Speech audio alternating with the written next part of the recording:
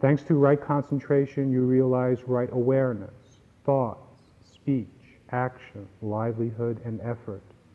The understanding which develops can liberate you from every shackle of suffering and give birth to true peace and joy. Brothers, there are four truths: the existence of suffering, the cause of suffering, the cessation of suffering, and the path which leads to the cessation of suffering. I call these the Four Noble Truths. The first is the existence of suffering. Birth, old age, sickness, and death are suffering. Sadness, anger, jealousy, worry, anxiety, fear, and despair are suffering. Separation from loved ones is suffering. Association with those you hate is suffering. Desire, attachment, and clinging to the five aggregates are suffering. Brothers, the second truth is the cause of suffering. Because of ignorance, people cannot see the truth about life, and they become caught in the flames of desire, anger, jealousy, grief, worry, fear, and despair. Brothers, the third truth is the cessation of suffering. Understanding the truth of life brings about the cessation of every grief and sorrow, and gives rise to peace and joy. Brothers, the fourth truth is the path which leads to the cessation of suffering. It is the Noble Eightfold Path, which I have just explained. The Noble Eightfold Path is nourished by living mindfully. Mindfulness leads to concentration and understanding, which liberates you from every pain and sorrow and leads to peace and joy. I will guide you along this path of realization.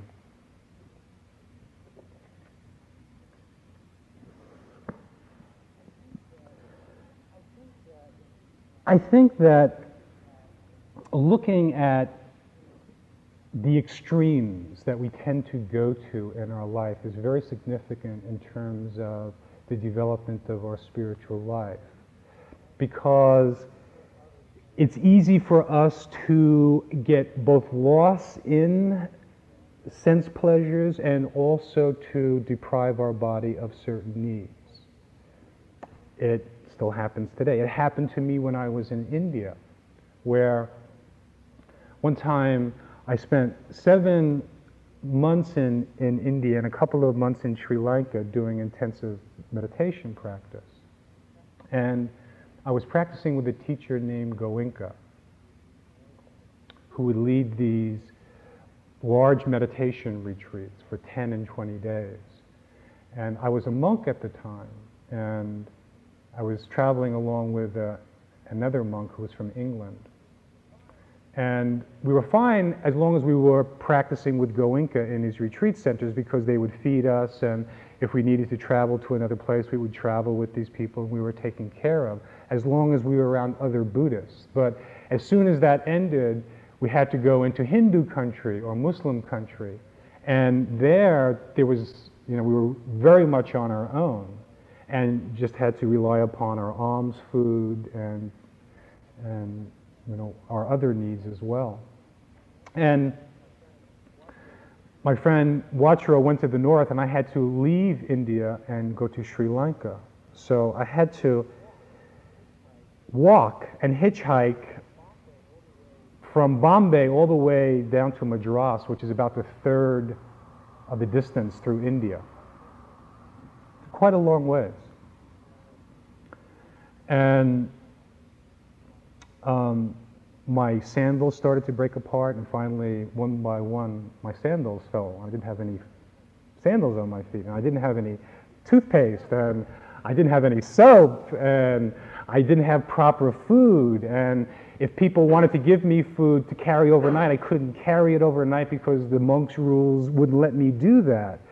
And so I was trying to keep the rules as strictly as possible, and in all of that, my body was really taking a beating. And I got something very similar to malaria that finally put me in the hospital. And I got these long worms inside my intestines, these long, very long worms. And when I go to the bathroom, they would be inside the toilet bowl.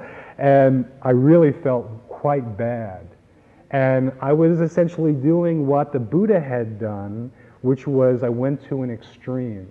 The reason that I went to the extreme was because there was an attachment to the Vinaya, to the monk's discipline and to the rules. And I was so attached to it, I couldn't let go of it enough to be able to live comfortably.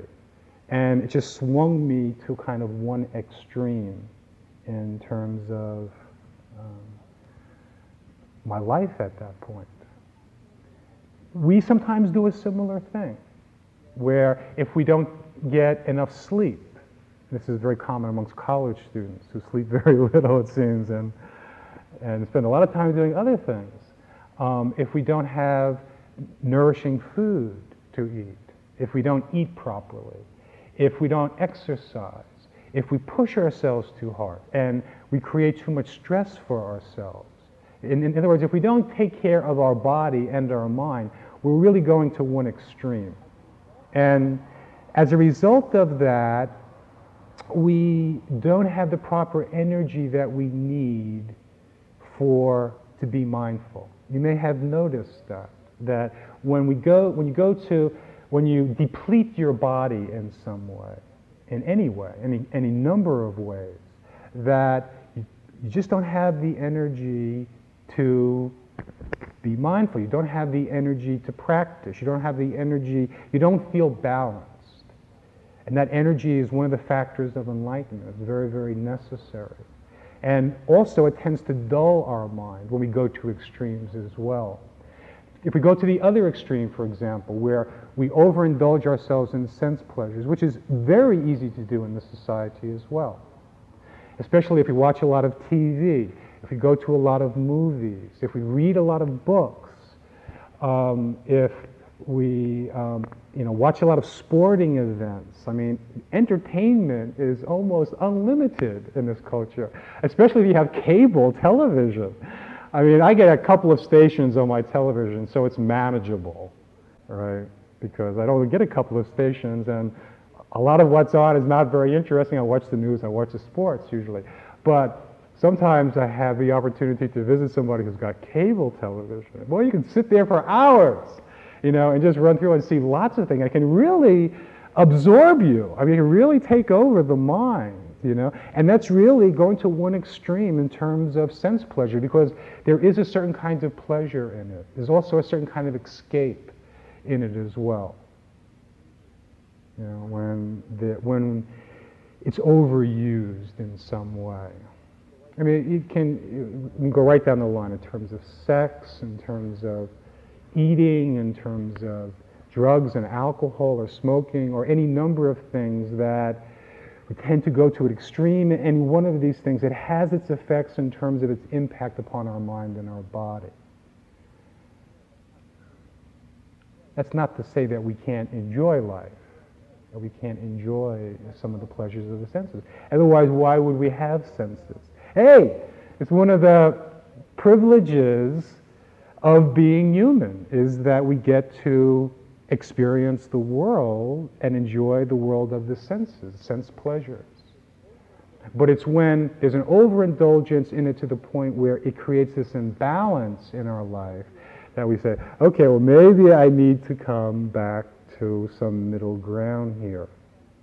When we go to either extreme. And it's a balancing act that you might find, yourself dealing with at different points, in your life, where, okay, well, got to come back, got to let go of a little bit of that and come back to the center. I need a little bit more of this. I need a little bit more sleep. I need a little bit more exercise. That'll help me come back to the middle. Or, I need to let go of watching so much television or smoking so much dope or whatever it is. Come back to a place of center where I feel myself more grounded and more stable, where I have proper energy and where I'm able to have a deeper kind of mindfulness and awareness and the energy which is needed for that, to find that center in ourselves.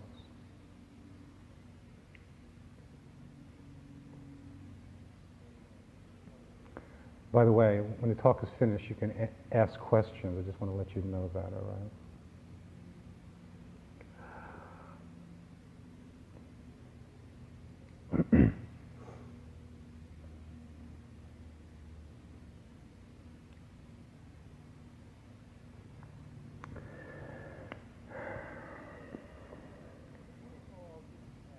So the Buddha called his path Majjhima Nikaya. Majjhima means middle.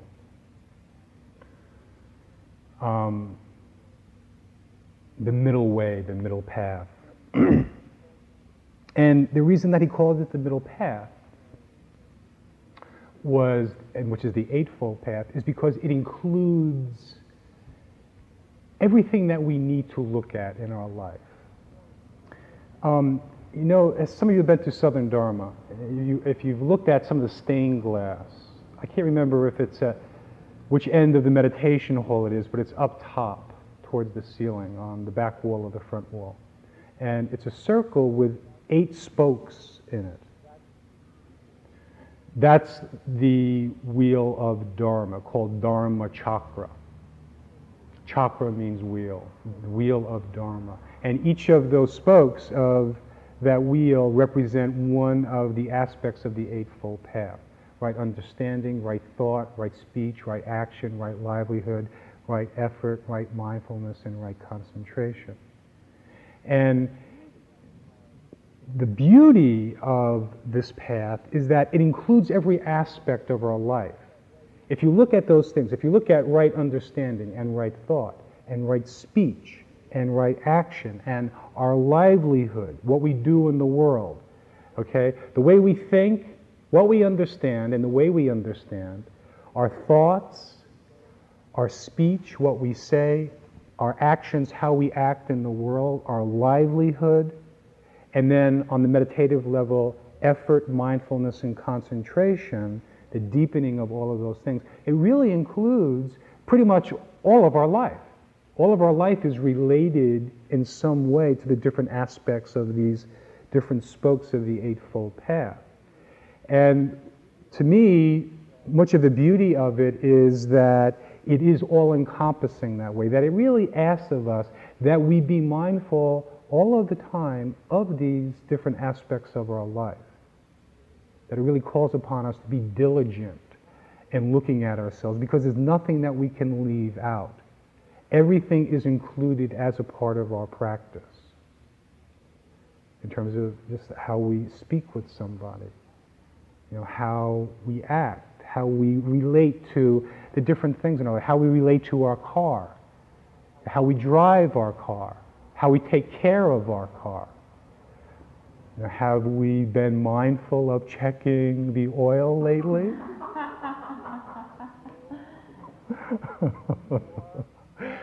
You know, or have you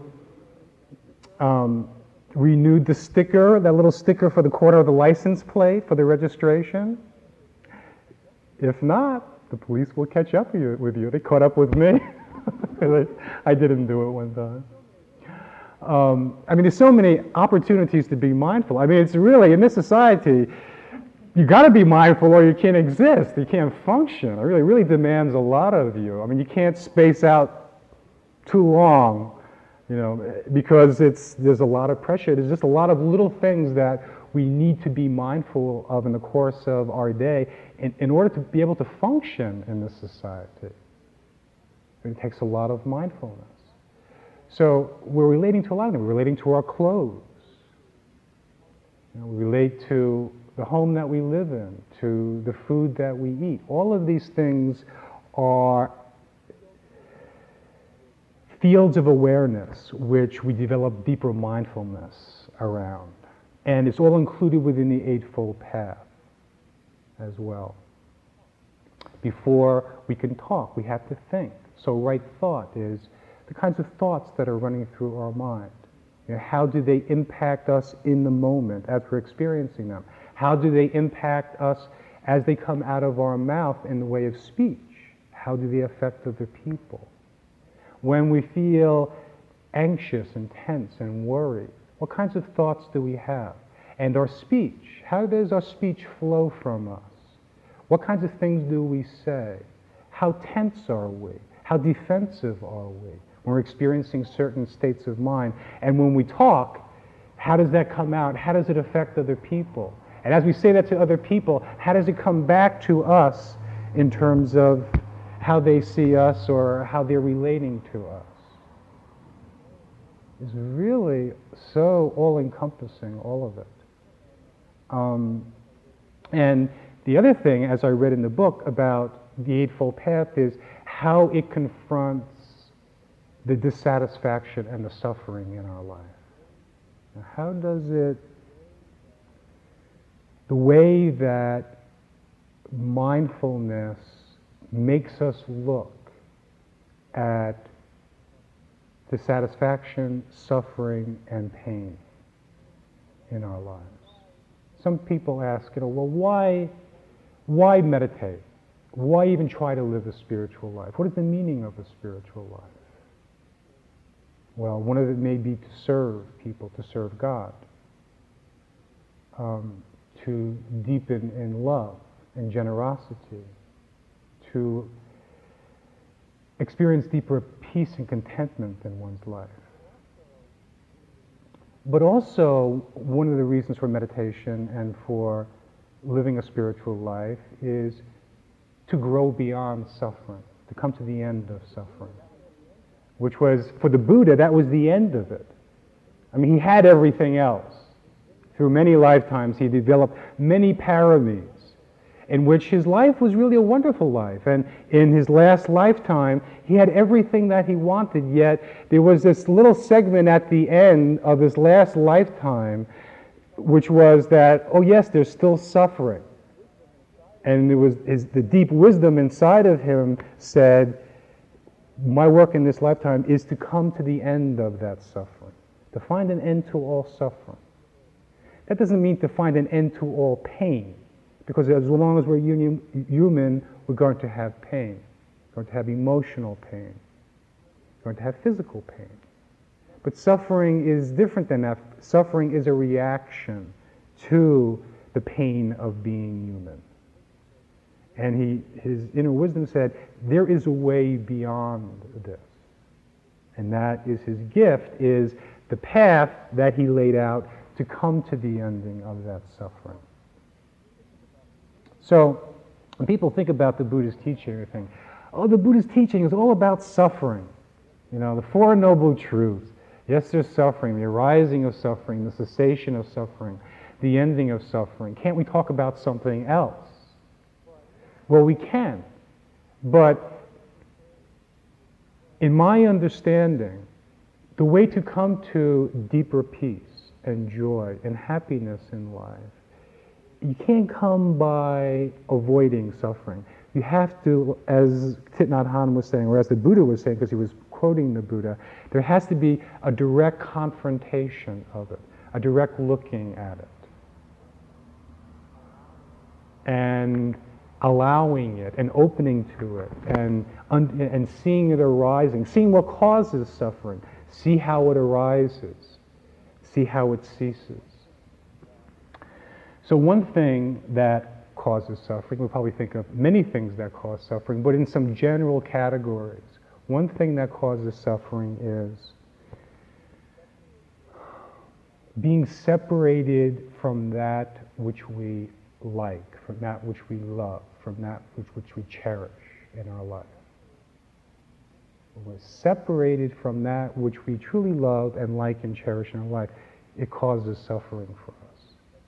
You know, it might be that you feel very connected to a group of people, a sangha, in a certain area of the country that you once lived in, say, or you visited. You feel a very strong connection with that sangha, with that community. And separation from that sangha leaves you with a feeling a little bit lost, feeling dissatisfied with where you are, with what your life is like right now. That is suffering. You know, sometimes we think of suffering's got to be heavy suffering, long enduring suffering, you know, real rage or real anger or real pain. But sometimes it's very, very subtle. Just, you know, very light feelings of dissatisfaction inside of oneself. It doesn't have to be real heavy. Sometimes it's very light. But that's what dukkha is. Where dukkha can mean, it can go all the way from this very kind of subtle feeling of things are not right, dissatisfaction, to full-blown disaster and real pain and suffering, that we all know what that is, the whole range of all of that. It might be separation from somebody that you love. You know, say you have a partner in another part of the country, someplace else, and you feel separate. You're separate from this person in terms of distance, perhaps not in heart, but in distance, and sometimes you feel a pain of suffering as a result of that. When people come to meditation retreats, especially longer retreats, they miss all kinds of things.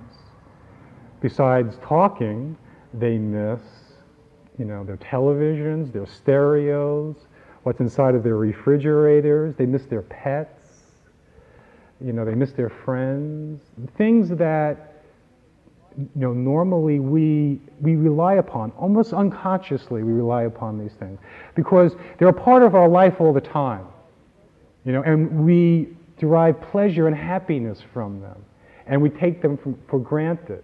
It's only when we're away from them, because we go someplace else or they go someplace else or whatever, where there's a separation, where we begin to feel, we realize, well, there's a little bit of attachment here. You know, there's some clinging, some grasping here. I really miss, you know, whatever it is. And in terms of this separation, it doesn't mean that because we're separate from somebody that we love, for example, that that's wrong. It's just that the mind does grasp. The mind does cling to something. And when the mind grasps and clings, it creates a solid self, which is us, which is me, which is mine, which is what I like or whatever. And that creates a sense of separation between ourselves and something else. That separation or that pain doesn't inherently exist. Okay? It's only when the mind is grasping or clinging or identifying with something, with a feeling or whatever, that it creates this sense of separation between ourselves and whatever it is that we cherish. That becomes that creates the pain in our heart, that creates some form of suffering, as long as there is the holding on to it.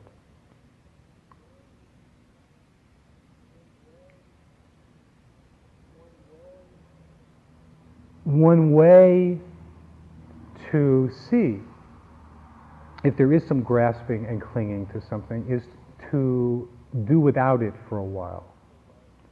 If you do without it for a while, if you separated it from it for a while, and it creates suffering for you, seeing that there's a difference between pain and suffering.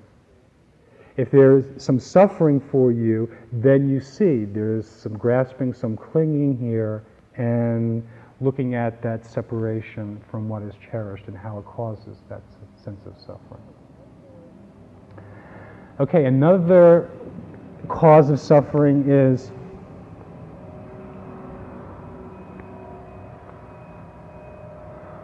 being in contact with that which we dislike.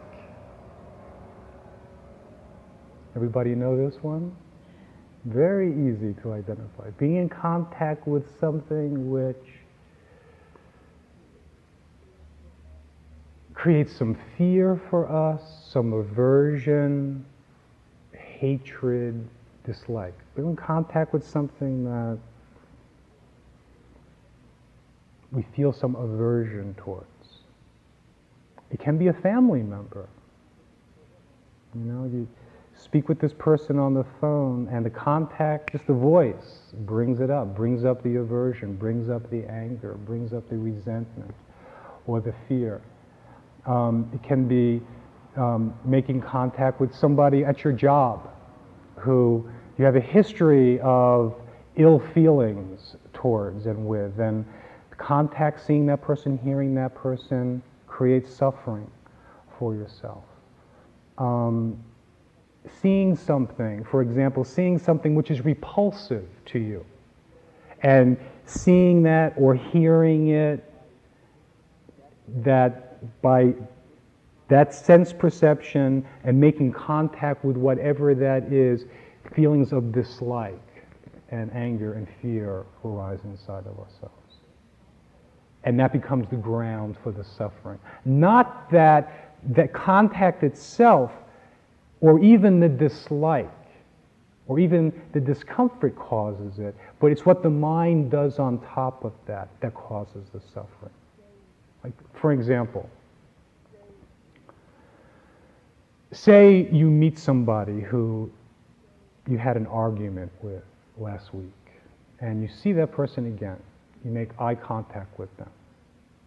So there's seeing consciousness. With seeing consciousness, unpleasant feeling arises in our mind.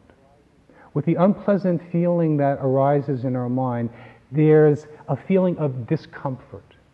You don't feel relaxed. You don't feel in harmony. You feel uncomfortable. Okay? With the sense of discomfort comes a stronger feeling of dislike. It's like, I don't like this person. I don't want to talk with this person. I don't want to relate with this person. With the feelings of the dislike come stronger feelings of aversion, of anger, of rage. It's just one thing that builds upon another, and it starts with the sense consciousness, with that contact with a feeling arising, in this case the unpleasant feeling, with the sense of discomfort with that unpleasant feeling, with that growing into a feeling of dislike, with that snowballing and growing into a stronger sense of aversion, of rage, of anger, of resentment, whatever. Then it leads into suffering. When it's at the level of unpleasant feeling in the mind, when it's at the level of discomfort, it's not really suffering. It's just a feeling of feeling a little bit uncomfortable. But as we start to move into disliking something, then that sense of separation and duality starts to become more profound. The sense of me, the sense of self, becomes more accentuated in relationship to what we're experiencing, because we're moving further and further into that sense of self through the grasping and the clinging of the mind, and moving into more dislike. And a lot of the feelings of dislike start to feed into our memory, where we have not liked this person in the past, where we haven't liked another person who is similar to this person, and this person reminds us of this other person, and all this dislike and aversion starts to come in. And it feeds into some of the original perceptions that we're having. And it builds one thing upon the other, until we find ourselves kind of taken away by it, where we just move into this very, very negative place, and we don't really know how we got there. And it can last for a long period of time, for days. People go into depression this way, where there are feelings that they're experiencing, and they're not really moment to moment aware and mindful of the feelings. But the feelings are working on their consciousness. Because there's not a great deal of awareness or mindfulness of the processes of what's happening in terms of the building up of the feelings and the aversion and the dislike and the pain that leads into the suffering, it's all happening there, but it's happening on more the subsurface of the mind. And we kind of feel caught in that subsurface of the mind, in the feelings, and kind of getting dragged down by them.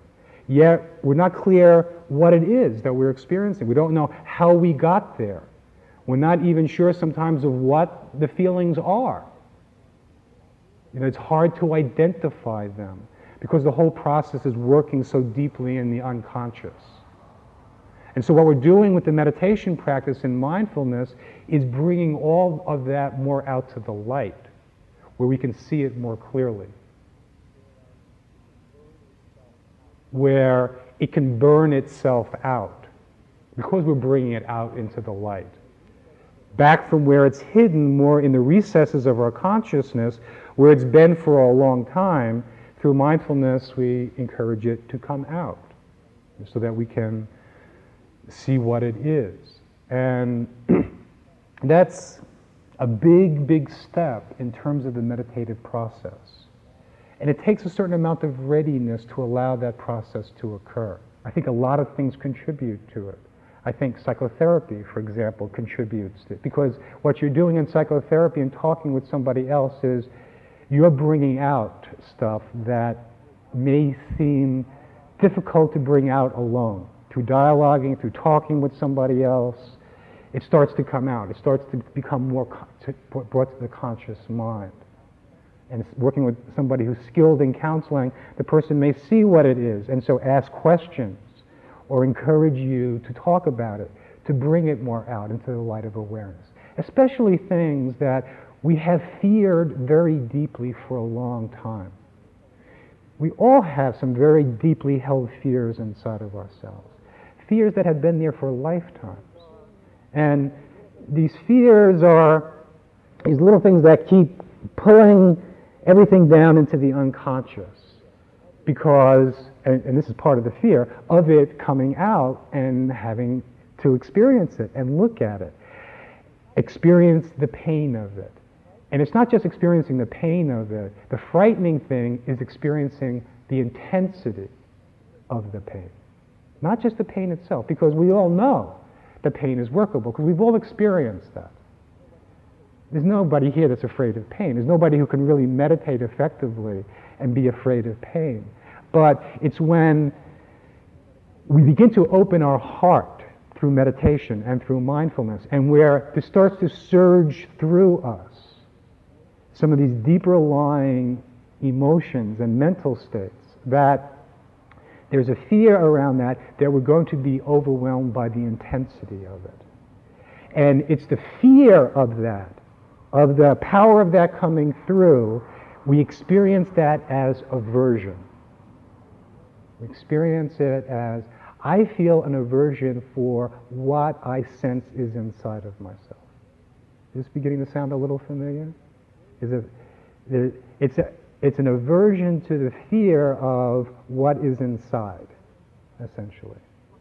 And we kind of sometimes get hung up on that little aversion. It's kind of a little nagging feeling in the back of our mind that won't let go, that says to us, you're not good enough, you're not beautiful enough, you're not worthy enough, you're doing it all wrong, all those different kinds of thoughts that are there, that kind of low-grade negativity that we have towards ourselves, that kind of aversion. And oftentimes it's an aversion to experiencing something deeper inside of ourselves where there's some fear around it. But the thing is that it won't let go. And the more you meditate, the more you approach the door to it. I mean, it's rather odd that we keep meditating, we keep knocking on the door saying, hello, can I come in? And yet there's a part of us that's really fearful of entering through the door. There's a part of us that would like to turn around and walk the other way from the door, but in being truthful with ourselves, we can't do that. So we keep coming back to our meditation pillow. We keep coming back into the present moment. We keep coming back to experiencing what is. And as we do that, we start to develop strength and courage inside of ourselves. Things like depression, things like fear, are not negative. There's a very positive aspect to these things. And the positive aspect of these is that when we're experiencing fear of something and we pull back, or when we experience some depression, it can be a way for our mind to lay low and gather strength. That in turn, when we have enough strength, we can look and be with what we need to look and be with. Okay? So in this sense, it can be helpful to trust a little bit some of the fear that we experience, some of the depression that we experience. There's a purpose behind it. It's not something that's all bad. It's not something that's all negative. Because in that more dormant space that we're in, there is something deeper happening within our consciousness. And that is the gathering of strength, the gathering of energy, the gathering of courage, of mindfulness, and all that we need to be able to look at and be with whatever it is that we need to look at and be with in our life.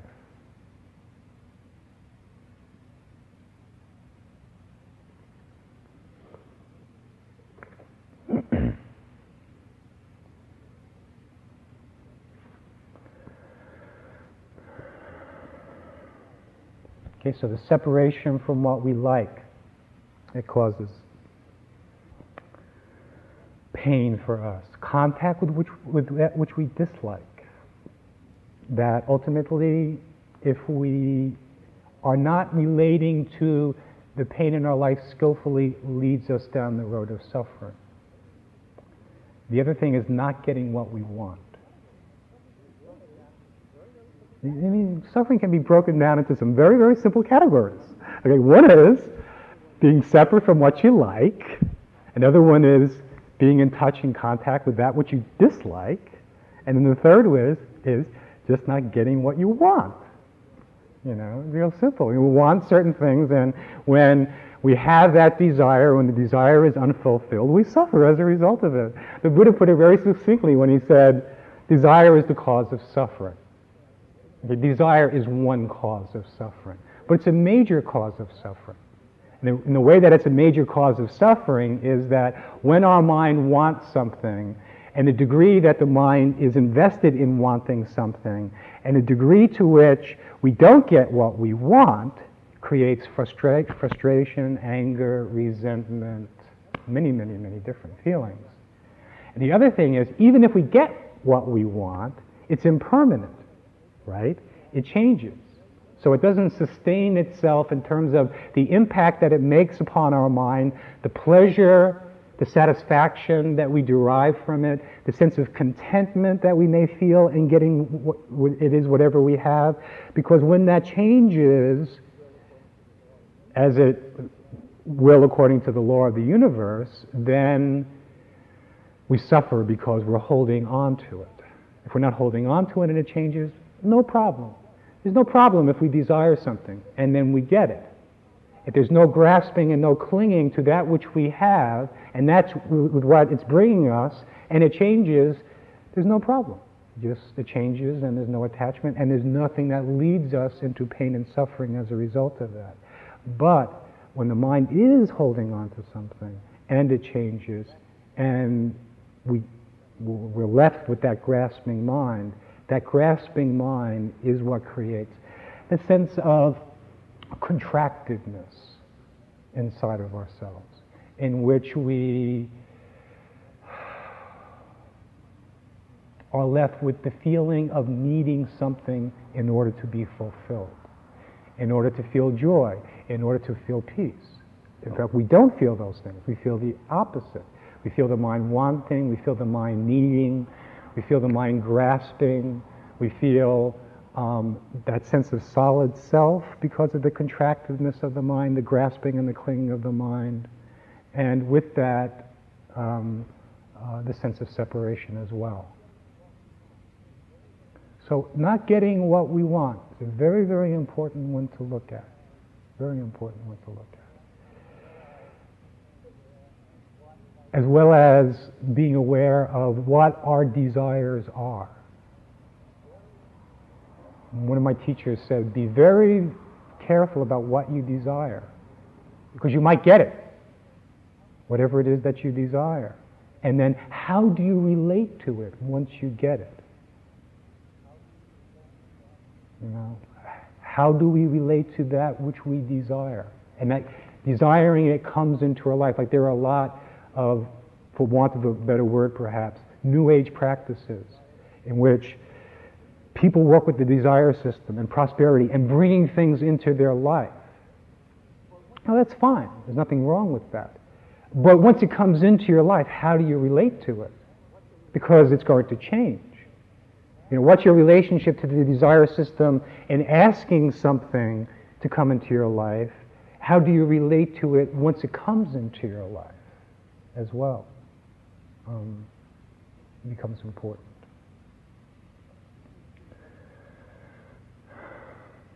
So that's the first noble truth. I'm not going to talk about all four tonight. Okay. The first truth is suffering. The fact that suffering exists. That dissatisfaction in life exists. The second is, how does it arise? What is the cause for suffering? Okay, we talked a little bit about that just now. Different causes that create suffering. The other thing is that causes suffering is our grasping, our clinging, our attachment to our five aggregates. What are the five aggregates? You guys have been here for a long time, years some of you. What are the five aggregates? What are the five aspects of ourselves? Body, consciousness, feelings, perceptions. What's the other one? No, that belongs to body. Mind. Body, feelings, mind, perceptions, and consciousness. Okay? That is what we are made of. In meditation, that's what we're watching. In Vipassana meditation, what we're watching is the arising and the ceasing of these five aggregates. So we're aware of sensations, arising and ceasing. We're aware of thoughts, arising and ceasing. We're aware of different perceptions, of hearing things, of smelling things, tasting things. Okay? The arising and ceasing of perceptions. We're aware of different feelings in our mind. The pleasant feelings in our mind, the unpleasant feelings, and the neutral feelings. Those things that lead to liking and disliking. Remember, liking and disliking begins with a feeling in our mind. You can't dislike something without having an unpleasant feeling in your mind. By being aware of the unpleasant feelings in your mind, you see how your mind is led to discomfort and led further into disliking. That there's a process that happens here. That begins with a sense perception. That begins with seeing something or hearing something or thinking something. It gives rise to a feeling in the mind that leads to the discomfort, that leads to the disliking. Or if it's a pleasant feeling in the mind as a result of experiencing something through one of our senses or through our thought process, it leads to a feeling of comfort and then of liking. You can't, looking at our mind is both ways. You can't get attached to the pleasant feelings and the liking. You can't get attached to the unpleasant feelings and the disliking, because both will take you to extremes in terms of your mind. Both are imbalancing in terms of where they can lead one. So what we're doing with meditation is you're looking at the arising and the ceasing of these different aggregates from moment to moment to see their nature. So you don't hold on to them. So you don't grasp. Okay, here's a pleasant feeling. Arises, it passes. Here's an unpleasant feeling. Arises, it passes. Here's a thought of liking. It arises, it passes. Thought of disliking. If I'm aware of it, if there's enough mindfulness, if there's enough equanimity, it will just pass right away, depending upon our relationship with these different aspects of ourselves. So, what the cause of suffering is that we don't see this process of the arising and the ceasing of the aggregates. That we don't see it clearly. And that not seeing it clearly is called avidya. That avidya means ignorance. And ordinarily we think of ignorance as meaning, well, somebody's stupid, right? That's not the meaning of ignorance here. The meaning of ignorance is that there's not enough mindfulness and clarity to see what is happening in the present moment. That we're not seeing clearly what's arising and what's ceasing. As a result of not seeing clearly what's arising and ceasing, our mind, out of its habitual conditioning, is blindly grasping and clinging and identifying with these aggregates, with our body, with our feelings, with our thoughts, with the stream of consciousness. That because there's not enough presence of attention and clarity, we get lost into the arising and the ceasing of the aggregates in a blind way. And that's what leads us into suffering. That's the essence of what leads us into suffering, is this grasping and clinging to the body and the mind and not seeing the true nature of it, not seeing it for the way that it is.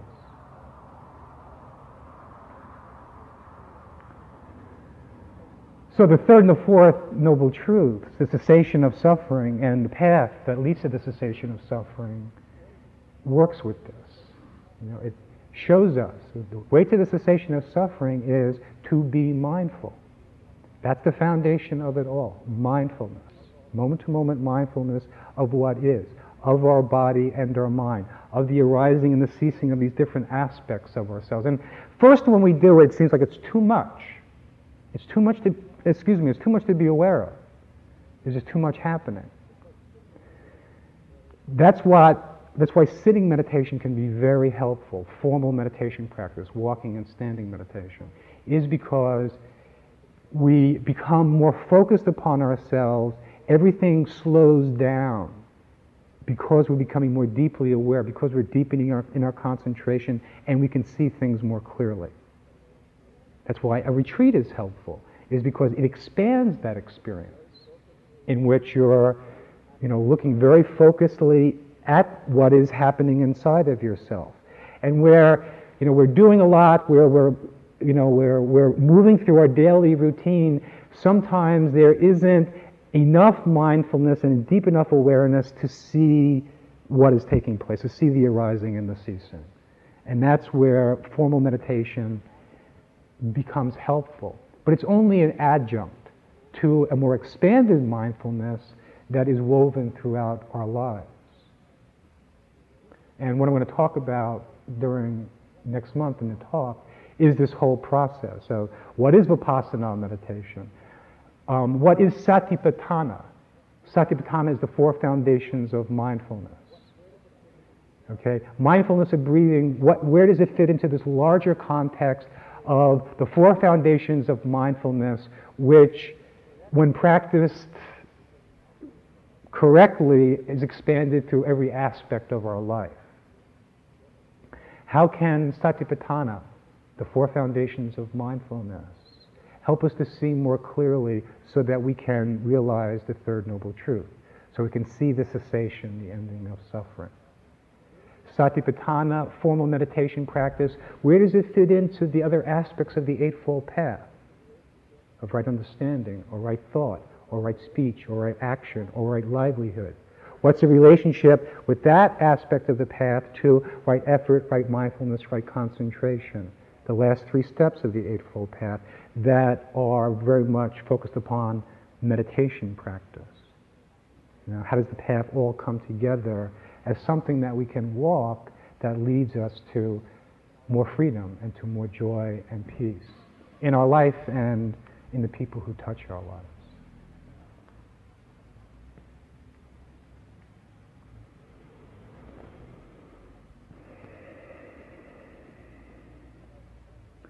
Okay, do you have any questions? Anything that you'd like to ask?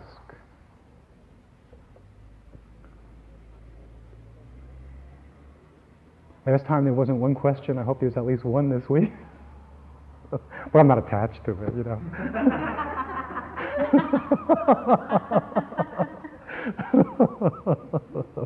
I have questions. Good. Obviously, you weren't too attached to it. And sometimes I think, God, I had a question. Or sometimes people will do a retreat and will have an insight during the retreat. And they're really fearful that if they don't think about the insight or write it down, that they're not going to remember it. A part of their mind knows that everything passes. Everything is going to pass, right? And yet, there's a part of that mind that wants to hold on to it because, of course, it's significant, but there's the fear of losing it. Yeah. In what you just told us, the Buddhist essence is discovery, not of mind but of experience. As you pointed out last time, he had lived a life both steeped in extraordinary sensual touches and extraordinary sensual deprivation. So this is what I've come to from this experience. Now, was he advocating to someone that they practice the middle way right down the middle, or come to the middle way from extreme? People will come from different places. As you know, some people have to go to the extreme, for example, of immense sensual pleasure before they realize that it doesn't hold for them what they expected it to hold. And this is, I think, the case with a lot of Western people. And one of the advantages of being born into a very wealthy society that has a lot of sensual pleasure is that at a certain age, but they're not happy. You know, and many of us went through that same experience. If you go to third world countries, like Thailand, here they have the beautiful Buddhist teaching, and everybody wants to leave the village and go, you know, doesn't want to become a monk in the village. They want to go to Bangkok and get a job and make some money to go to the entertainment centers to have a good time. You know, and they need to do that. They need to experience that to see the emptiness of it or the relative value of it before they can perhaps have a deeper appreciation for what the Buddha was talking about. Sometimes people have to go to the other extreme in terms of austerities and really experience that extreme to find what the middle is for them, which is what I did. I used to do long fasts for like 14 and 15 days. And I needed that experience in order to look at my relationship to food. You know, because at a certain point in my monkhood, there was a lot of obsession with food. There was no obsession with food before I became a monk, but eating one meal a day and, you know, not getting the kind of food that I would like to get and all this thing. I started developing all this stuff around food in my mind. And then I went on these long fasts. I went to one extreme to find a kind of middle ground for myself. And so with our life, sometimes we need to do that. We need to go to the extremes to find out where the middle is. Other people seem to be spared that their path seems to be, they're in the middle more or less already. And they walk in the middle. And they don't need to go to the extremes so much. And those are really the fortunate people, in a way, because they don't have to suffer the suffering of going to the extremes and what that experience is like. So I think that with the Buddha, he's a good example. And he had everything, and then he had nothing. And he had to go to both places.